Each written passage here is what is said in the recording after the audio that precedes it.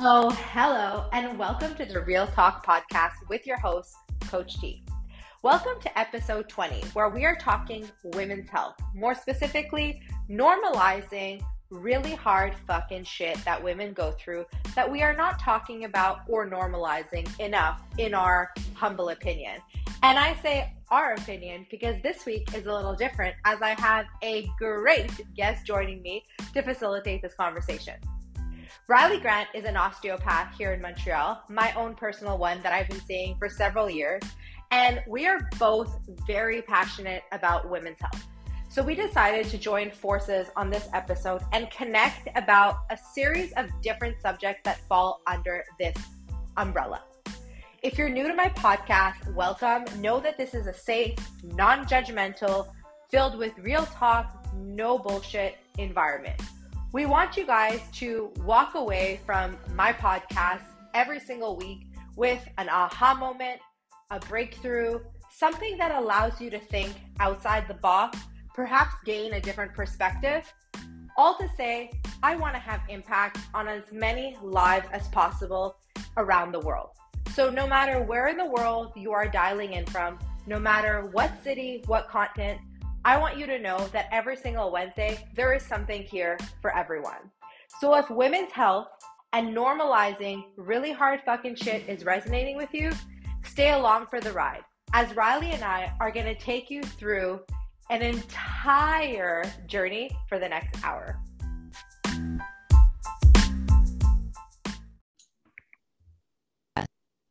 Hello.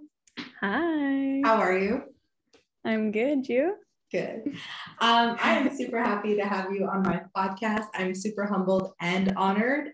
Really excited to spend the next little while this afternoon just chatting. To let everyone know, I got Riley Grant, osteopath, my own actually. Super excited to connect with her today.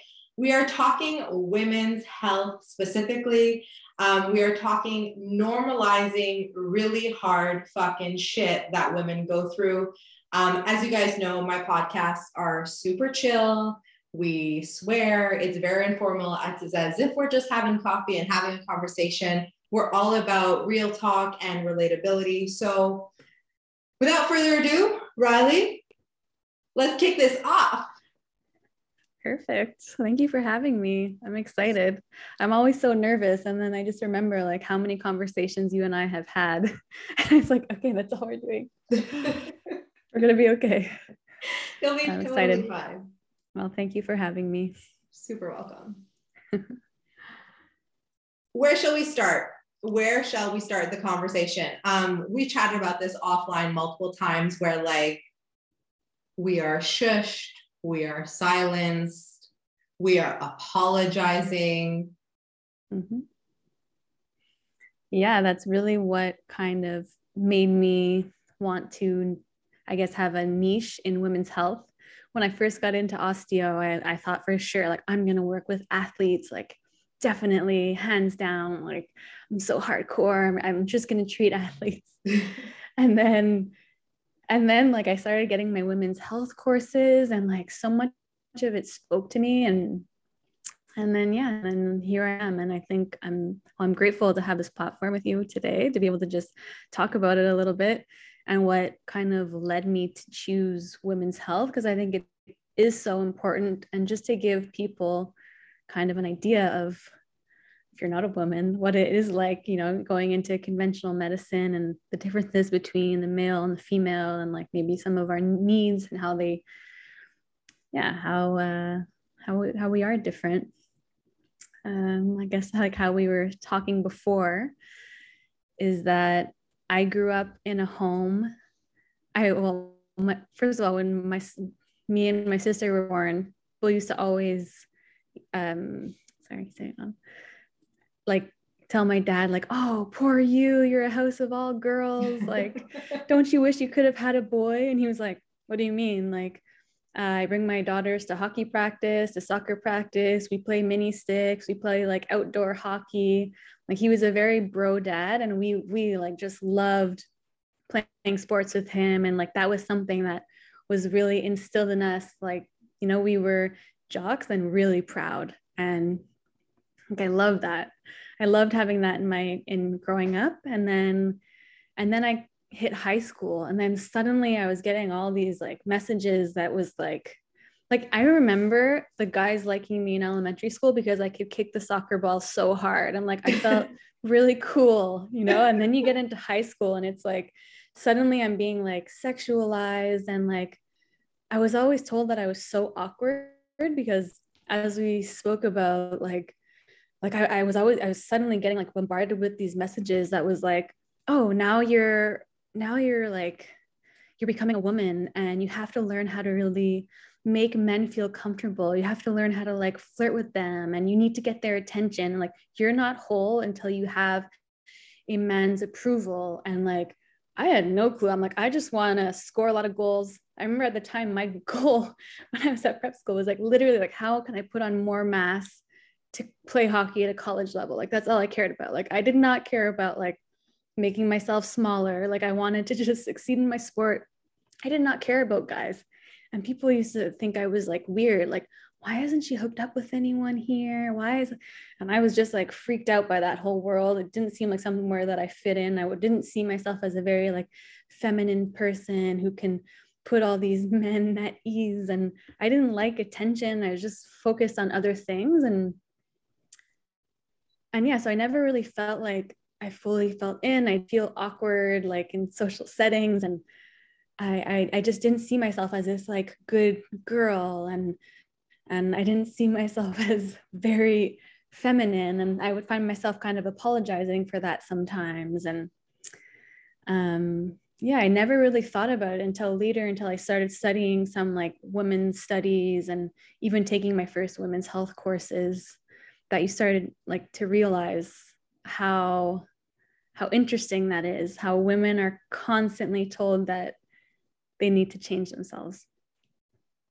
I don't know if you felt that growing up. I love that share. I also really appreciate that you storytell from like a real life point of view, despite not growing up in like an athletic family. I could relate in a totally different way, which is the same message is getting across. I was also told you're not girly. So I had a really like badass attitude since I was little. I was not like putting on makeup or wearing a cute little skirt. I was like in sneakers and jeans and swore a lot. And I was told like, you can't be like that. It's not ladylike to do that. You have to have these types of, you have to be this way. You have to act that way. You have to dress this way. You have to tie your hair this way. And I was like, not until my late 20s, early 30s, we're talking like 5-6 years ago, that I give the double middle finger to like all those rules and say,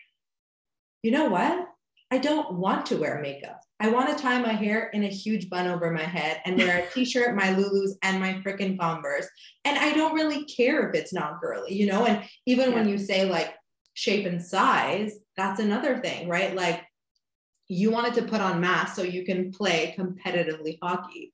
I was always told you have to be a certain size because women look a certain way and they have to have this size of boobs and this size of shape. And I was like, not until going through an eating disorder and not going through so much like therapy and work and understanding where everyone is a different shape and size, and it doesn't fucking matter and it doesn't define who you are. So I can totally relate on that feeling, which is you feel like you don't fit in.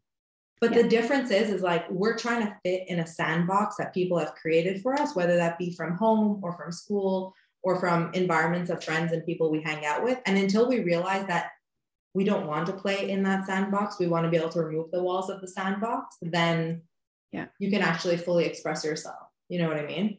Yeah, just to like touch on that. So it's not even just our shape. It's like, I was listing them. It's crazy. It's our skin. It's our nails.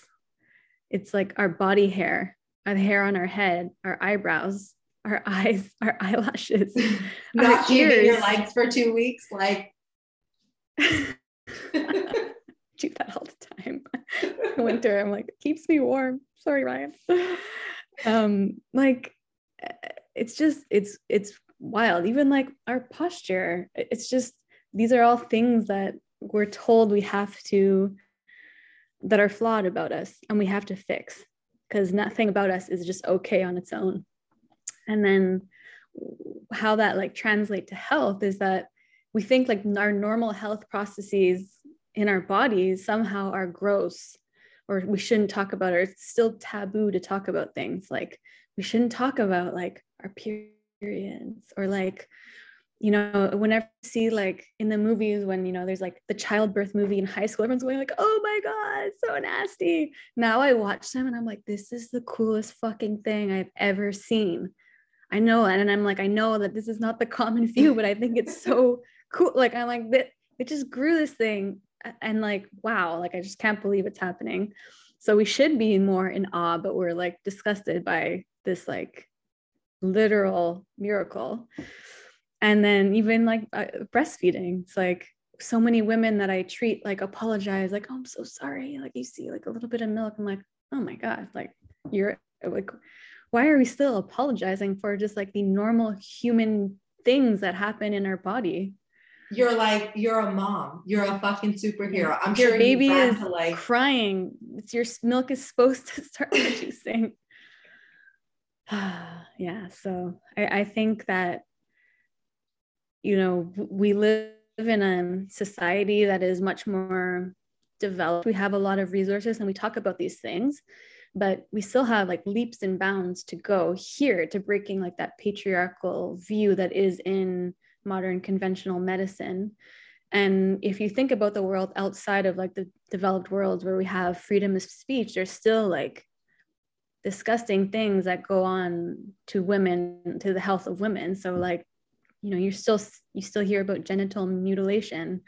You still hear about abortions because the fetus is female. You hear about honor killings. You hear about like just a ridiculous amount of women dying during childbirth. Like, why don't systems exist in Medicare everywhere that is helping women at that time? There's violence against women in general, but also during pregnancy.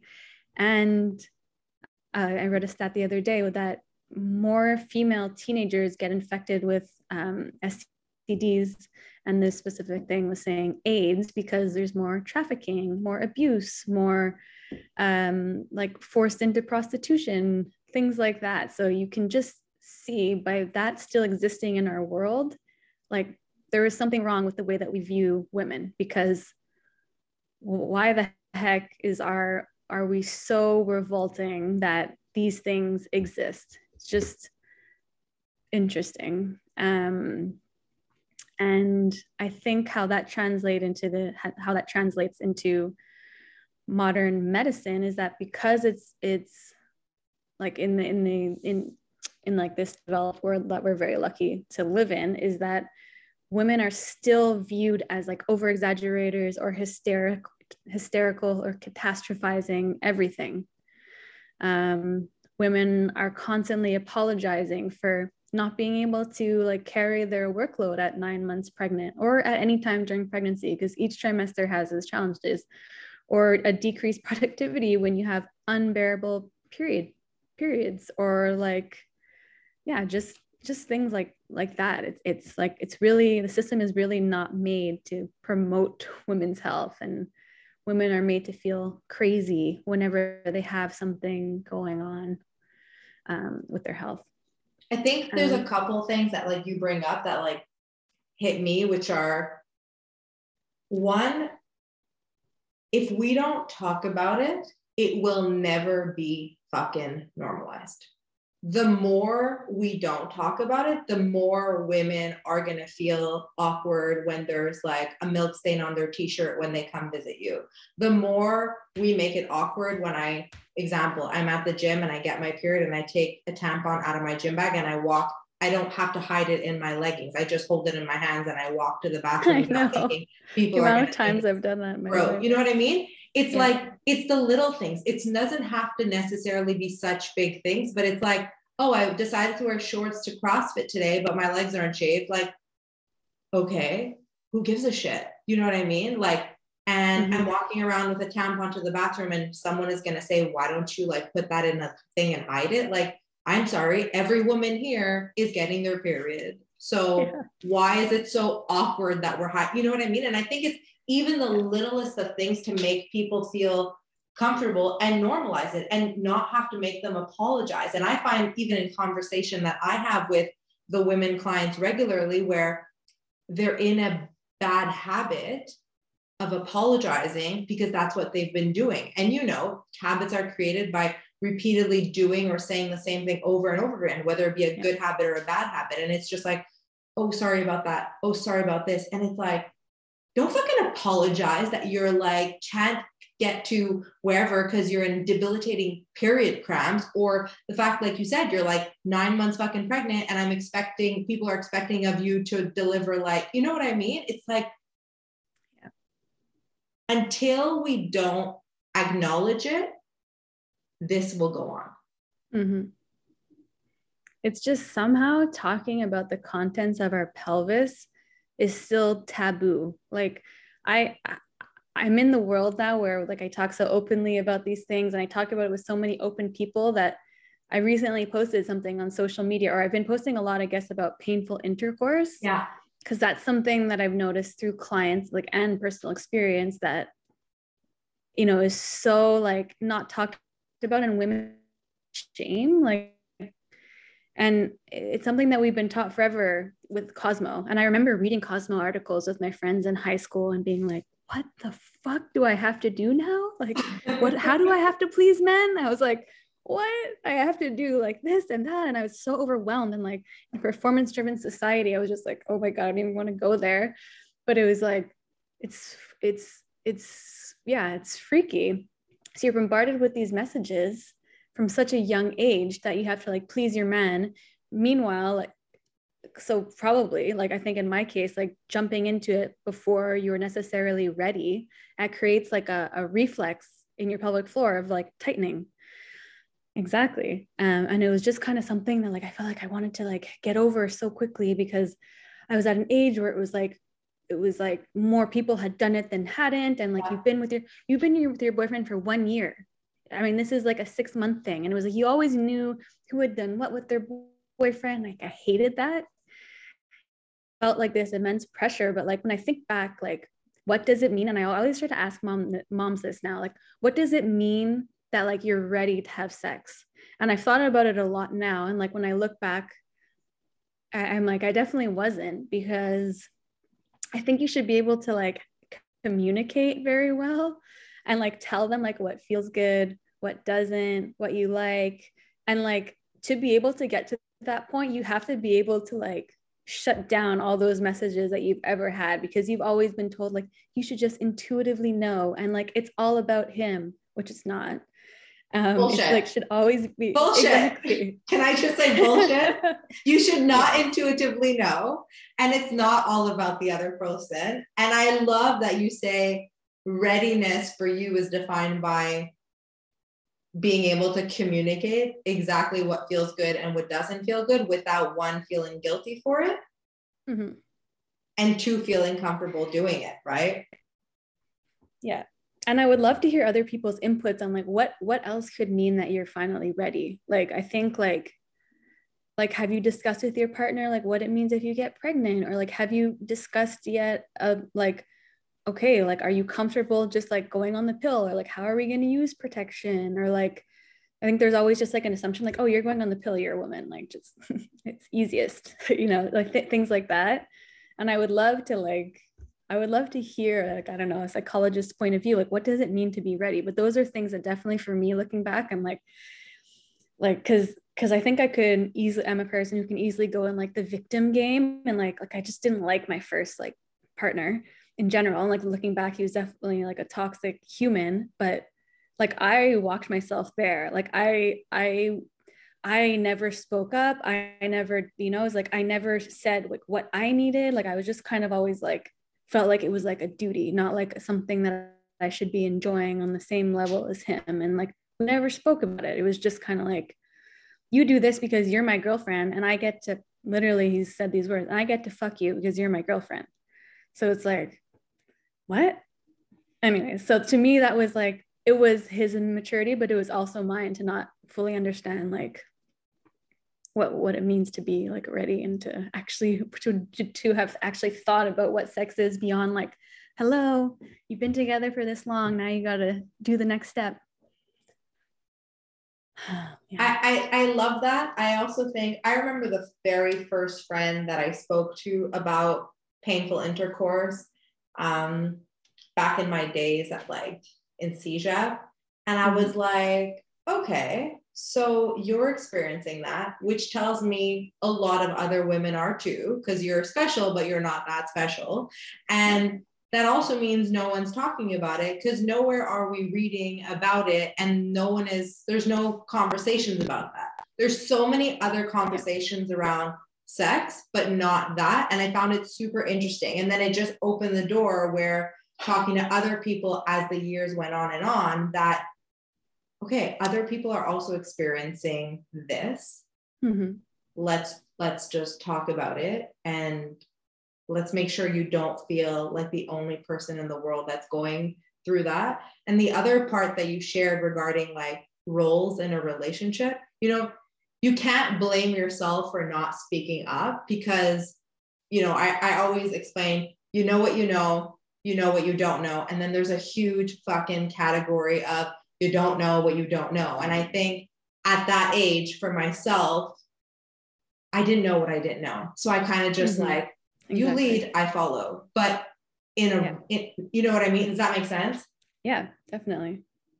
100%. And it's a very complex issue too. Like even from the male perspective, like they're given a whole different set of messages. Like, I don't think that person was like trying to be like a toxic masculine. No. I think this is just what he was taught. So like, I really don't think about it and be like, oh, what a bad person. But I just look at it, I'm like, neither of us were ready, because neither of us knew. But at the time, exactly, we didn't know what we didn't know. It was just, here we are. I brought that subject up and then I went on a tangent, but I brought that up thinking like that this probably isn't really a taboo subject anymore. And I'm like, people are probably going to be like, oh, wow, this is your big controversial post. Like, but then like, it like really picked up steam. Like, I think I got like close to 730,000 views, and like the amount of male comments, disgusting. Really? Like, and one that will stick, that like I was like really contemplating just deleting Instagram, but this one guy went on a tear and he was saying, he goes, and like I couldn't believe my eyes, because like I've never met these people, that people actively dislike women, but I didn't believe it until I saw this comment. And he was like, painful intercourse makes zero sense. Sex is never painful. It cannot be painful. If it is, you're doing it wrong. You women are so unhealthy that you just have to invent diseases and problems to like validate all your unhealthy lifestyle habits.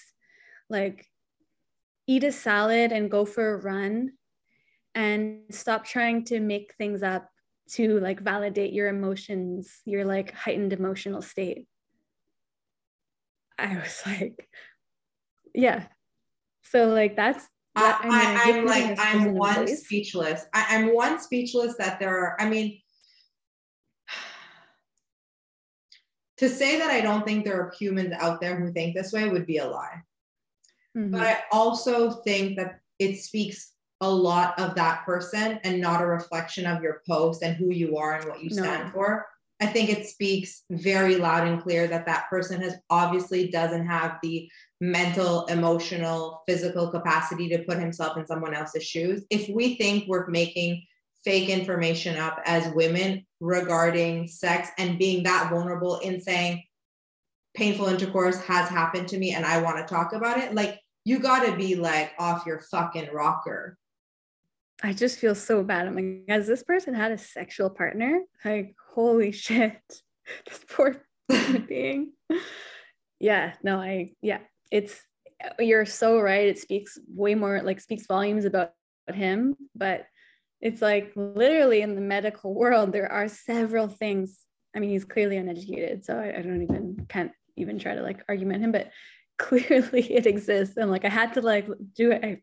I went on like a tear that week, like, I'm going to prove like that this exists and this is why. And I did this whole other post and I had like 75 things listed like that can medically diagnose things that can cause painful intercourse. And one of the major ones being trauma. Like, you know how many women, anyways, just, yeah, I couldn't believe that. And then follow that up with like probably 30 other male comments, just like misogynistic, like, if you're, because the preface of this is that like I was showing how to do pelvic floor release on a grapefruit, and just men being like, if your labia looks like that, like just disgusting comments, like invalidating women's feelings about this topic. And it just shows you that, you know, we can be like progressive and talking about things, but there is still that these men for some reason still think that what women deal with, like that really fucking hard things, is comical. And so it's like, how do we rewrite the wheel? Because I think we can get a lot of women on board, but what do we have to do till it's like at a point where even the men are standing up for women, or the men are talking about these things? And, you know, I don't know if that speaks to you. But that totally makes sense. And I think what you're trying to say is like, how can we permeate and have a bigger impact where it's not just women who are talking about it and saying like, me too, me too, me too, that I agree with that, but also getting men on board. And I have to be honest in saying, like, now being in my mid 30s, being able to have conversations like this with men are like still just a handful of people where I feel comfortable enough in talking about women's health and women issues without them invalidating, or without them just being like, okay, like everyone has their period. It is what it is. Like, how painful can it be? Pop 2 Midolls and you're done with it. Versus the guy who's like, fuck, I can't imagine you're like cramped over and you're hunched over, or, you know what I mean? I think there's like, there's a bunch of men who are getting on that. And I think it's through the influence of like women obviously talking about it, but I think it's going to take a lot for a wave to hit in order for it to change. And I think we're better than we were 5 years ago, 10 years ago, or 15 years ago, right? Like, I think when we grew up, you know, we're about the same age. Like when we grew up, it was a whole other thing. It was like, shush, don't speak about it, apologize, nah. And now, like, I'm so grateful we live in a society that's like a lot more open to all the things. And yes, there's judgment. Yes, there's criticism. And I don't think we'll get to a point where no one is saying nothing. But I think if we keep moving in this forward direction, that at least the kids and the teenagers growing up in the generations to come are set up a little bit more for success than we were. Yeah. And this is like the problem that I have is I feel like we're being so progressive, and then yet I open social media and it's scary. Like the standard of like what beauty is now and like what women now have to be is like Botox, fillers. I mean, I have followed this plastic surgery account now out of curiosity, and it's like the things I didn't know existed. Like, it's like people get their eyebrows lifted, like the amount of people who get rhinoplasties, cheek fillers, injections in their masseter to make their face look longer. It's just, so the plastic surgery aspect and like injections aspect is one thing, but then also like the makeup, like I'm sure you've seen the transformation videos. It's like the person is unrecognizable, and not to mention the filters that there are. Oh, it's just every single filter that I put on, I literally look like a different person. My dad the other day was like, I was asking myself, who is this girl in Riley's video? I'm like, yeah, it's a filter. It literally changed my face.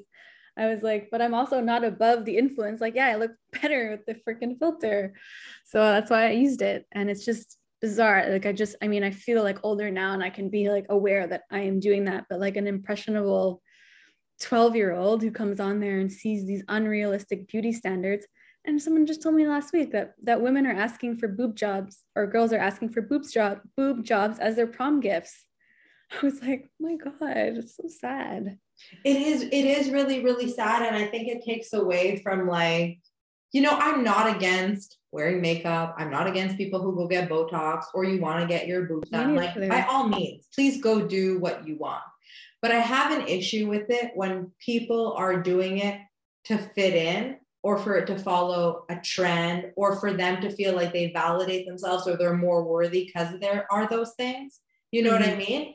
And like, if they don't have it, they apologize for it. Like, I caught myself doing this last week. Like, I was getting my period, my face breaks out all the time. And I'm not one to put filters when I talk on stories, right? But my face was a fucking like disaster. And I got on and I filmed the whole really cool story. And I was like, I realized after the first 5 seconds that the first thing I say is like, I'm really sorry my face looks like this, but I don't feel like putting makeup on. And I was like, the amount of people who were like, why the fuck would you apologize for not having makeup on? Who cares that your face is totally broken out? It is what it is. Like, and for the person who always says, don't judge people, I don't judge people, I was like self-judging myself. So it even happens to the best of us, right? Where you're like, you know, like, do you wear makeup every day? No. Some days you do. I'm actually so grateful for the masks. It's just like, it's hidden. So you can't guess what's under there. Covers half your face, but you become, you know, and like you said, if you're scrolling through Instagram, I mean, those makeup transformations, I was like, I'm sorry. It's not even the same human being. And if you look at that thinking, damn, that's what she looks like. No, she does not. Yeah, I know. I just read an article that said that because I was trying to figure out before coming onto your podcast, like how many female billionaires in the world there are and how many of them are from the beauty industry. Because as you know, like Kylie Jenner and Rihanna are both billionaires from the beauty industry. Yeah. And that always like struck me. And like, I mean, it's just, I don't know. It's a wild industry. The headline was the beauty industry is the new oil industry or the new oil money. And I was just like, wow, like it's incredible. And like, I'm not like shaming them. I actually love, like, good for them. Like they're exploiting a market that's there. It's like business savvy, but it's just scary. And bottom line, like I would never like shame somebody, like, cause that's just another woman telling another woman what not to do. But it's just like, I just wish we didn't have that pressure of wanting to look a certain way. I wish we could just be like, I don't know. I don't know if you know Amy Schumer. Yes. But like her comedy like just resonates with me so much. And like I know so many men who are like revolted by her because she's so like open and just like a human being. And it's crazy. Like, but they're triggered, right? Like they revolt because they're super triggered and they're like, how dare she say that? How dare she be like that? What a bad girl. Exactly. I know. Anyway, yeah. Okay. So I also wanted to talk about like the differences, and this is like a very heated subject, and I'm not the best person to talk about gender. I'm not the most educated, but the way that I view it right now is that it's a spectrum. And there's kind of like traits on both sides. And like, I don't necessarily think like for every aspect of you have to be on one side of the spectrum. I think it's like always like moving in every direction. But I do think that on the female side, you know, we do have an emotionally driven thing. And like in a performance, like intellectual dominated society, again, that's something that we're supposed to like quiet and hush, and it's a bad thing. But I think like if we can, like, what I love about alternative health is that we're very like open and we want to harness that part. This is what really spoke to me when I got into osteo school, taking my women's health courses, was that yes, like women, like we have like very good intuition, we're nurturing, we have these like amazing, like mystical aspects to us. But like that science brain is like, no, like this is all bullshit. But if you can like harness that for your health, I think that's so interesting. And then I think that's why so many women feel so misunderstood by the like conventional medicine society, or in conventional, I don't know what I should say, but in conventional medicine, is because a lot of appointments are very quick in and out. And a lot of women, it's like the same story I hear all the time, especially with endometriosis. Something that's important to me is like, it takes like 7 years to get a diagnosis. Women are told they're crazy, take painkillers, you're hysterical, like it's just a bad period, like hush hush, like just relax, like it's your anxiety, it's your emotion. And it's like, as horrible as that is to say, but that just reinforces all of this like negative emotion that they're having about, you know, they finally get the courage to speak up about something that's going really wrong. We don't like to talk about our uterine pain, but it is so paralyzing. That's why I'm here. And then someone shuts you down. I think that's like one of the worst things out there that exists. And I think, which is why I love the alternative approach. And I'm like a big advocate. I'll talk about this after, but I'm not trying to shame conventional medicine at all. But I love alternative health approach to women, because like I have the space to talk to a woman for an entire hour about her health journey or like all the obstacles she's dealt with. And that's such a big part of our healing, like that taps into that like intuitive, the emotional aspect. But it's also recognized in medicine that when you have a stressor, oftentimes it can be related to like the psychosomatic effect. Like they know that exists, but you know, they want to tell so many women that it's not real, but a good doctor will tell you your pain is real, but then also have the foresight to be able to direct you to other things that will help you manage that, because it's the pill and the painkiller is like simplistic. If you really want to get to the root of it, which you'd hope, I believe like a good doctor will do, is that they'll have tools to like support you in that. So I think like anything in alternative health where they can literally look at you globally and like make sense of the fact like your period pain can be reinforced by this like psychological trauma that you went through, or your painful intercourse is related to like when you were sexually abused, and like being able to be heard and to make, and it doesn't have to be that spectrum, but it can be like, okay, when did your shoulder start hurting? Oh, the same time that I went through my divorce. Like, oh, did you ever get counseling for that? No, I never made that link. Like, but they can't find anything on my MRI, or, you know, things like that, because we believe that stress is stored in our tissues. And I think women have like this really neat ability to like tap into that intuitive part of like, oh, yes, and like make the links between body and mind more fluidly than like I guess men could, because they've been taught like, no, shut that shit down. We're not emotional. So we should, like, that's what I like about alternative health, is that we really try to harness that ability to get people healing, just getting them to believe that their pain is real, making links, making them be heard, because we have that emotional aspect, and we need to stop being told that it's a negative thing. It's like, harness this ability to help yourself heal, because your belief is biology. Like what you believe, you become in your tissues. So yeah.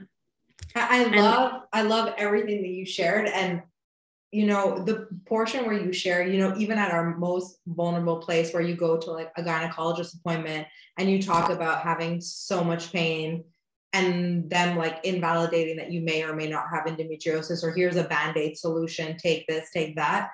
I actually, so I'll be honest and sharing, I lost my period for 10 years. Okay. Wow. I lost my period for 10 years, and every annual like OBGYN appointment, they would be just go on birth control. Go on birth control, you're going to get your period and it's done. But I knew that it's a quote unquote fake period when you get on birth control. It's like a Band-Aid solution. And I wanted to get to the root of like, it has been 10 years. I did not get a period. Something is wrong. Mm-hmm. And I grew up in a very like holistic family where like my mom, when she was diagnosed and was ill, we always treated her with like Western medicine and holistic medicine, right? So I always grew up with like osteos and naturopaths since I'm a little munchkin. And this women's health issue that I was struggling with, I was like, I'm getting down to the bottom of this shit. Like I am done with ultrasound, being told that I'm going to be infertile, going to the Montreal fertility clinic, all kinds of cockable bullshit. You'll never be able to have kids. You'll never be able to get pregnant. You know, they do the internal, what is it called?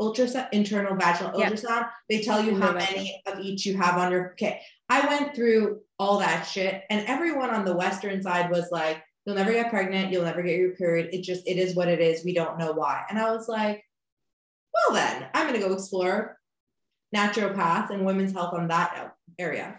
And it took years, like I'm talking 10 years of no period, and then a couple of years of like trying a bunch of different things on the more holistic place, where people started asking questions like, when did you lose your period? And what happened during all those years? Mm-hmm. Okay, my mom was terminally ill. I was a primary caregiver. I went through 2 work burnouts. I was going through an eating disorder. My mom died. My family moved away. Like I was just going through the timeline of the shit that I went through. And they're like, do you realize that the shit you went through has a correlation with losing your period? I was like, I'm sorry, why did no doctor tell me that? No, seriously, Riley, why did no doctor make the link? Right? And you're like, great. So let's just work backwards. And guess what? 2 years, getting my period every 23 motherfucking days. Well, that's a great cycle time. You know what I mean? And I was like, but that's just one personal example. You speak to women all the time. How many of these people are being shut up? Every single woman. It's just a period. Every single woman that I talk to has a story like that. It's like, doesn't make sense. Yeah. So to go back to your point, I am not anti-Western medicine, but I am in the combination. You know what I mean? Like I see you and I see your husband who's an orthopedic surgeon and I love him to death. And I'm like, I'm fucking broken. Everything's dying. And he's like, calm down. You need an injection. And I'm like, great. And then I come see you and you're like, you need to work on this, right? For like my hip. Yeah. So it's a combination, but there has to be the self-awareness. There has to be the confidence in order to speak up. And that's really, really hard for a lot of people because we've been told our whole lives, you may not want to complain about that. So what I would like for people, so I've thought about this a lot, obviously, because of I have a lot of doctors in my surroundings. And what I would love for people to know or to like take away from this too, and we can probably do a whole other podcast on like alternative and conventional, how we need to work better together. But see your doctors, conventional family doctors, OBs, gynaes, as like the people, they don't have a lot of time. I have the luxury of time. I get an hour with each person that I get to talk to. Like, especially in Quebec, they're now going to try to force people to have 1,500 patients a year. Like one of my good friends, like allots 30 minutes to each patient. And like, she's made fun of, like, and it's like, she feels bad. Like that's way too much time. But every single person that I know who sees her tells me like how amazing she is. And like, she's probably one of the only doctors that I've heard people say like really good things about because she does give that extra time. But most doctors, there's so much pressure to not, and there's such a shortage. So even our government is telling family doctors now that you're the problem, that people are suffering because you got to see them quicker. Like, come on, let's go. Don't listen, be better at like in and out with questions that matter. And like, even my friends who are, it's just, anyways. So, and especially with specialists, it's supposed to be very in and out, like 15 minutes. And to just try to remember that is that they're trying to do the best that they can and see as many people as possible. And they're trying to really flag the big red flags. So like in your case, they were probably looking for like the news you never want to hear, like the major illnesses that you're stuck with for life that's causing that. And that's why they exist. And like, we need them to flag these major pathologies so we can catch them early, so we can treat them so that you can be understood. But just know that that's what they're looking for. They're not going to like sit, unless you have an incredible doctor, and I'm sure that they exist, they don't have the luxury of time. And if you were to talk to those doctors when they first started their career, what's motivating them to get into it, I can tell you that there's going to be that social altruism, like they want to help people, but the system makes it really hard for them to like, it's go, go, go. There's a very like, in some instances, not the best culture there, where it's like in and out. I think it's hard for a lot of doctors to really, really, and I've never really asked this to the people in my surroundings, so I'm not quoting them, but I think it is harder to feel empathy when you have to be like a machine. And whereas people on the alternative side, we get to feel that. And like, it's such like something that I'm happy that I have the ability to do. And I think if most doctors, if they could, and if they could actually make money, then they would, but they can't. Like they literally, the government doesn't allow them to. And like, they literally won't get, for instance, they won't get OR time if they don't have enough people booked. So it's like, what did you get into this for? Anyways, so just think of your conventional doctors as the people that like you absolutely do need to see, because you need to do like your routine blood work, your stuff to eliminate the possibility that there is something major. Because as much as the alternative health world likes to say like, oh, like blame everything on your lifestyle, sometimes shit is just random and you get sick, and that fucking sucks. And that's why you need the doctors in your life. Like they need to flag the big stuff. But I wish that more doctors were empowered to like give people and refer people to the alternative world. But unfortunately, you have to really like advocate for yourself in that world and book those appointments for yourself. If you're going through something and you don't feel heard, don't just let that doctor or that person like make you feel crazy. You need to unfortunately advocate for yourself and find someone who can make you feel heard, understood, and really take everything that you said into their hands. And yeah. I would love to end with exactly what you just said, which is you need to advocate for your own health, because no one is going to do it for you. And I know it could be scary, and I know it can be really hard to have gained the courage to do it, but no one is going to fucking take care of your health for you. And I echo what you said regarding Western medicine has a place and serves a really huge purpose. And I don't want to take that away at all. But I also think that you need to do it, or at least consider all the other options as well. I always tell people minimum 3 opinions on every fucking level. There's doctors who are just checking the box and trying to get 150 patients in and out of their office and getting kickbacks.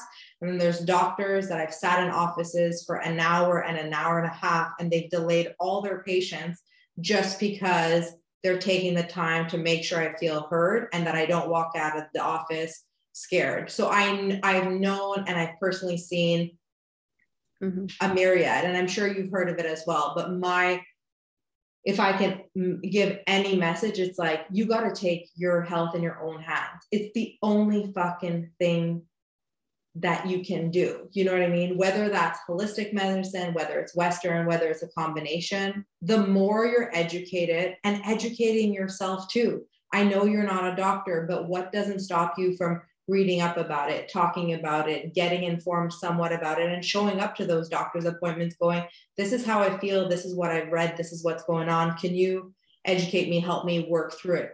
Like in combination as a collaboration, like when patients come to your office, you ask questions, you answer, and you're not just giving orders and telling them, you're listening to them. And I think that's the missing link. It's like the listening versus just like in, out, in, out, in, out, in, out. You know what I mean? This is not like Big Mac, extra fry, Diet Coke. This is like my fucking health. I only have one life. Can we have more than 5 minutes to talk about it? Like seriously, you know? Yeah. Do you have any final words and thoughts before we wrap this epic episode up? Oh no, that was really fun. Like I feel like I got to talk about everything.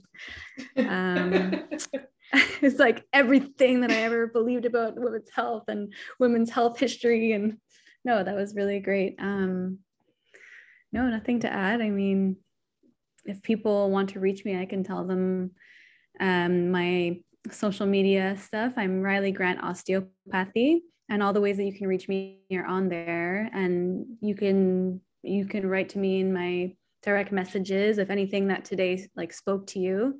I'd be happy to hear from you. Yeah, being a woman, I mean, as a woman, I just hope that you can take away from this episode exactly what Tanya said, which is to advocate for your own health, because the history of women in society has made it so that there's a lot of things out there preventing us from flourishing in the health department. So yeah. I just want to thank you very much for what you do. I think that you should be really, really proud of the work you've done and the impact you've had on both men and women in your career. I really want to thank you personally for being part of my circle of health and wellness, but you should be really, really proud of yourself and the work that you do. Thank you so much for being part of this podcast. And we may just have to do an episode on a different topic together. Well, I'll have to have you on my podcast for sure. Thank you so much. Okay.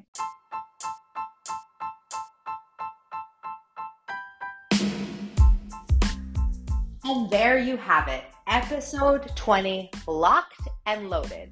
I want to first thank my guest, Riley, for showing up on my podcast. I said this all the time, but I really appreciate being able to connect with like-minded individuals and spark a really honest, vulnerable, relatable, and authentic conversation. I also want to thank you guys, because if it wasn't for you guys out there listening, there would be no Spotify podcast. So if you're in the car, in the kitchen, wherever you are in the world right now, I want you to accept this virtual high five from my office. Thank you for showing up. Thank you for listening. Thank you for sharing. And thank you for joining a community that really cares about educating you, empowering you, and having a positive impact on your life. Stay tuned. Next week, a new topic will be dropped. And I'm not letting the secret out, but it's going to be a goodie. Ciao for now.